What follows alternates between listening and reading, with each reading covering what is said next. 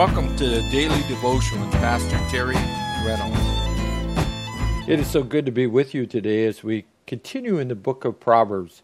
Today we're in Proverbs chapter 3, beginning in verse number 1.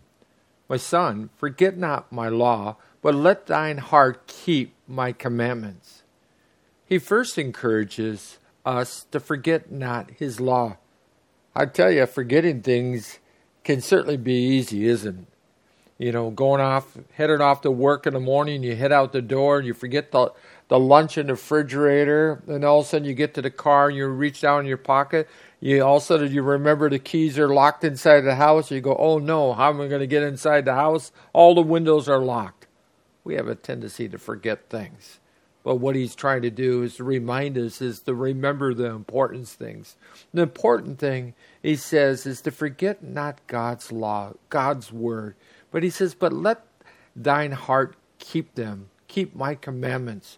You know, isn't it interesting how he's been talking about the heart so far as we've been looking at the book of Proverbs, how important it is for us to not just know it intellectually, but we would allow God's word to settle deep within our hearts.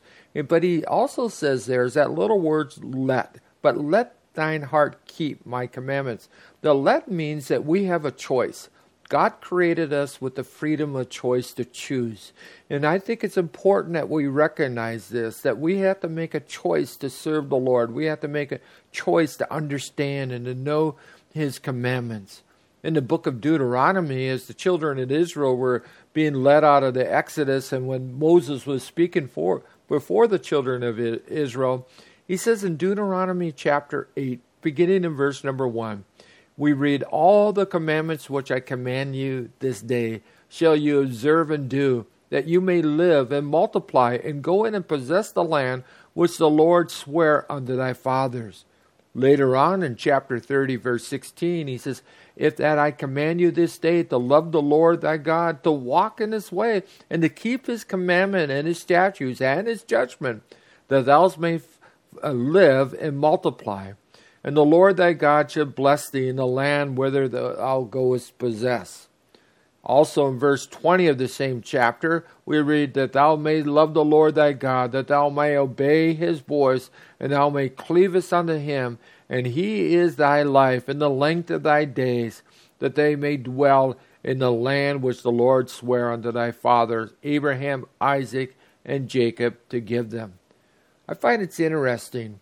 As they were going through, leaving the land of Egypt, and they were moving into the promised land, how Moses was telling them the importance of the commandments, the laws of God, the word of God, from Genesis through to Revelation, and that's how important it was to walk in his ways and to follow his commandment. Because he says with that, you're going to find life. You know, God is a concern. He's very much desire for us is in order us to experience that abundant life, that quality of life that only God can bring as we have fellowship with him. Jesus says in the book of John, it tells us that a thief comes to rob, steal, and destroy. I believe the enemy would want to try to rob, steal, and destroy that life that God has for us. He goes on and he says, I have come, otherwise Jesus has come to give us life, and that more abundantly. In verse 2 we read, he says, for lengthened days and long life and peace shall they add to thee. If we seek the Lord with all of our heart, if we follow him, he says there's going to be a great result. He says length of days and a long life and peace. Can we ever put a price on what peace really is? The peace of God. Jesus, of course, said, he says, my peace I give unto you, not as the world giveth I unto you, the Lord said. He says the peace of God is so valuable. In Psalm 119, verse 165, he says, great peace have they which love thy law, and nothing shall offend thee. You know, as we seek the Lord and we line our lives up with what the Word of God has, we have the net result is that we're going to experience such great peace within our life. To live a good, righteous life adds length to your life. If you live in the evil habits, just corrupting your body, the Bible tells us it will shorten your life. It's so good to live a good life. It's so good to walk with the Lord, to experience the peace of God. In verse 3, he says, let not mercy and truth forsake thee. Then he says, bind them about thy neck. Write it upon the tablets of your heart. And again, he's talking about the heart. Allow it to rule and direct your life. I think it's so important what he really was saying.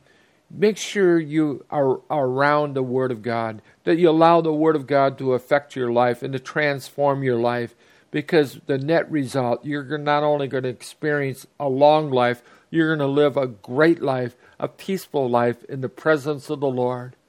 And it's not my prayer that you will experience the abundant life that God has for you.